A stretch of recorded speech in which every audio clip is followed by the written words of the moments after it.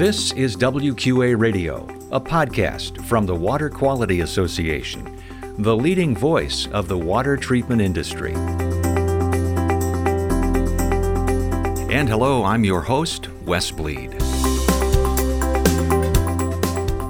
People are also more educated than ever before. And so it's really important that as you go into 2021, focus on having a smarter, better trained, better educated, more highly motivated team, because if the economy continues to grow and flourish, which we all hope it will, the work opportunities are going to increase exponentially, which means that puts a lot of pressure on your existing staff. That's Greg Rainica, a member of the WQA Board of Directors and president of the Pacific Water Quality Association, talking about what 2021 might look like for those in the water treatment industry. And welcome to WQA Radio, news and insights about the water treatment industry. And you can find us at WQA.org, as well as social media, LinkedIn, Facebook, Twitter, and Instagram. This is episode number 189, and if you're a first-time listener, so glad that you are with us. Be sure to hit that subscribe button on your podcast player or app, and that means you'll never miss a show. That's the magic of podcasting. We are publishing this on October 15th of 2020. And in this episode, we talk with Greg Rainica, as he was right in the middle of the PWQA annual convention, a virtual show because of the pandemic.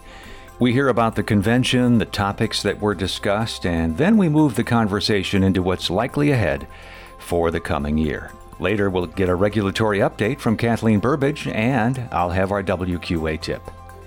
Now on to my conversation with PWQA President Greg Rainica on WQA Radio.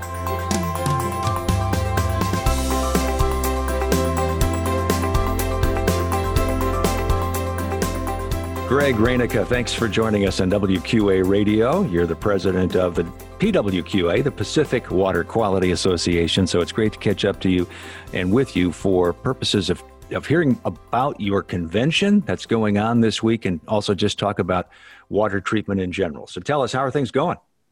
Thanks, Wes. It's my pleasure. The PWQA is an exciting organization, and it's my privilege to be involved and have been involved for over a decade now. And I've had the responsibility of being president this year, and boy, it's been a wild ride. We encountered a lot of interesting things in the world around us, and we certainly have kept ourselves busy with legislative issues, as well as, of course, the whole COVID pandemic and the legislative response to it. So it's been a busy year for us, Wes.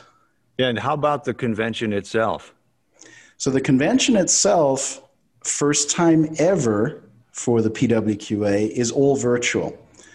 So our fantastic convention committee and our back office support staff on the executive side, along with the rest of the board, got together and we planned out how we could have as close as possible analog to our traditional convention experience by leveraging the virtual platform so that we could still have people enjoy the educational sessions, the camaraderie, and the learning and growing together. So this has been quite interesting putting this all together. This is our largest educational event ever, the most accredited seat time hours offered ever by the PWQA, and I suspect by any regional association.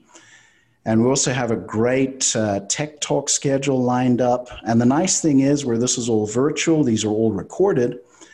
And so attendees can watch them afterwards. And those that don't have the opportunity to attend during the scheduled timeframes can also watch it after the fact. Something that got our exhibitors really excited was the fact that instead of just showing booths for 2, maybe 3 days at a physical event, they were able to record presentations of their wares or the message that they wanted to get across to their prospective and existing clients.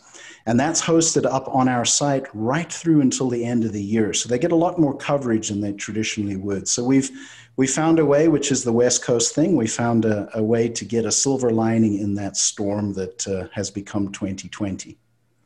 Yeah, as you mentioned, quite a year for all of us. And from the virtual standpoint, of course, the Mid-Year Leadership Conference was virtual. The convention was virtual.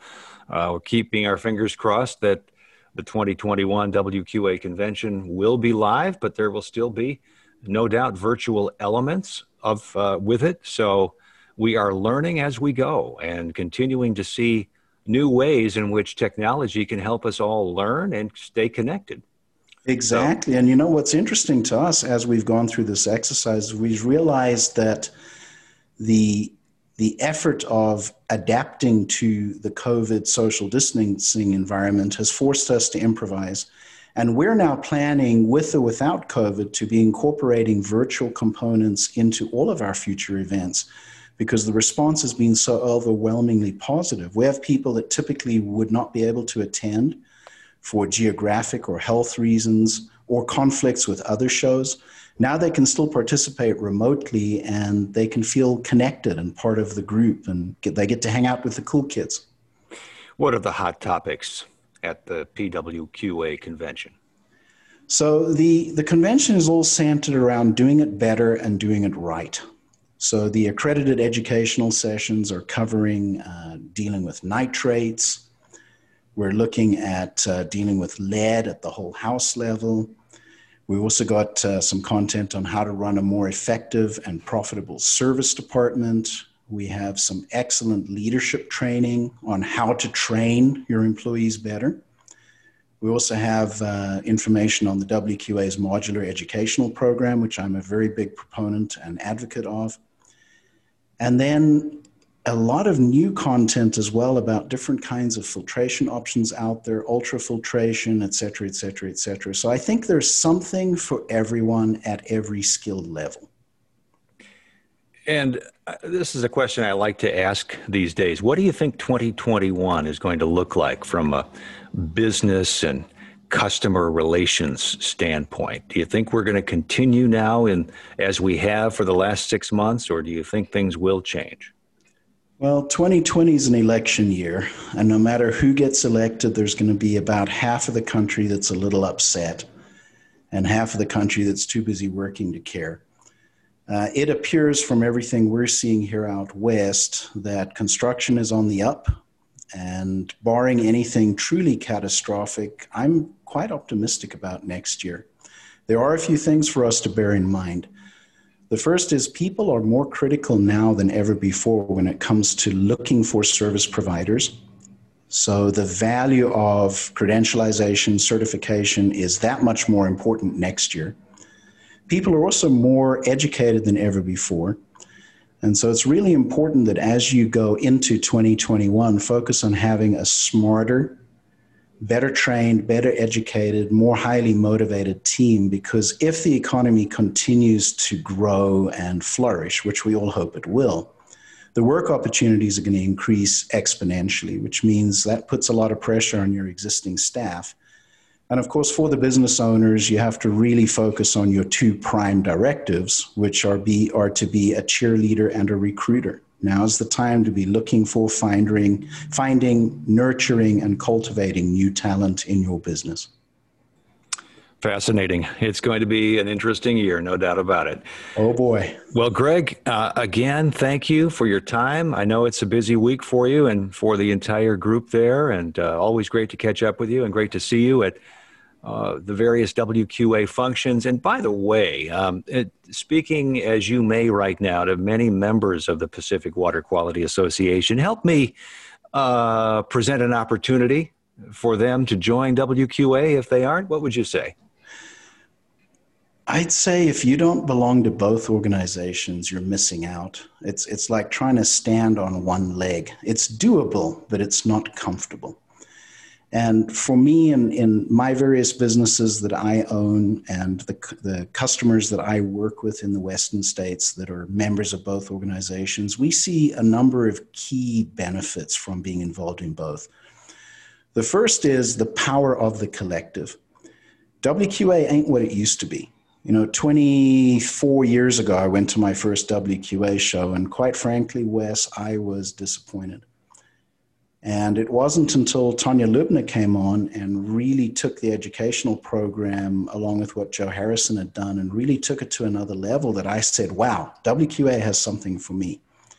And when you look at where WQA has come in the last decade and a half, and today under the leadership of Paulie Undesser and looking at all the hard work done by you and your colleagues and what you bring to the table, membership in the WQA is a very, very good return on investment for me as the owner of multiple businesses because it delivers so much bang for the buck. We have the credentials, we have the representation. You know, when California started with the COVID lockdowns in March, I made one call to Dave Loveday. I said, Loveday, help. Dave and his team sprung into action, and within 48 hours, this was all over a weekend too, by the way. Within 48 hours, we had letters we were able to provide to our members at the PWQA that WQA had helped facilitate, helping them and anyone they deal with understand that they were essential employees. So I'm excited every year to renew my WQA membership because it makes me that much stronger. So PWQA helps me stay connected to the region. WQA protects me and keeps me connected to the world. So I feel like I couldn't function without both organizations. I love them both very dearly and enjoy the work and the volunteer work that I do with them. Well, again, thank you. And for those PWQA members and for other state and regional members listening to this podcast, join now and you get the rest of 2020 and all of 2021 for one single price. So do that, and we'll be certainly glad you did. And I hope, obviously, as well, you'll be glad and can speak like Greg just has as well. So thank you so much, Greg. Thank you, Wes. It's my pleasure.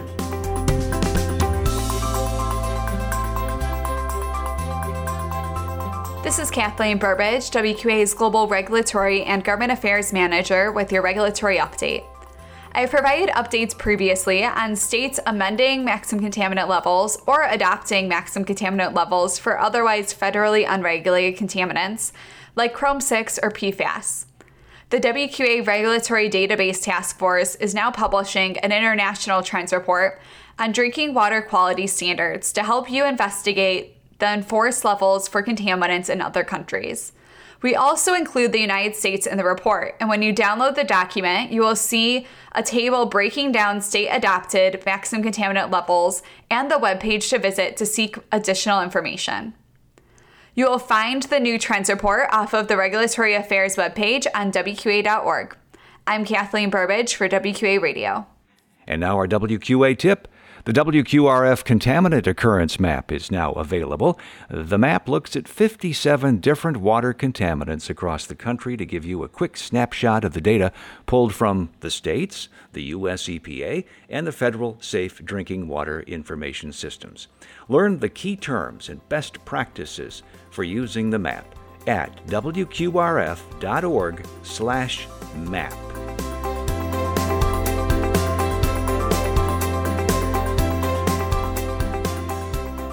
Thanks for listening to WQA Radio, a podcast of the Water Quality Association, the leading voice of the water treatment industry. Remember, you can subscribe to WQA Radio on most popular podcast apps. Learn more about water at WQA.org and, of course, learn about WQA product certification, professional certification, and how you can become a member at WQA.org. This is Wes Bleed. So long from WQA Radio.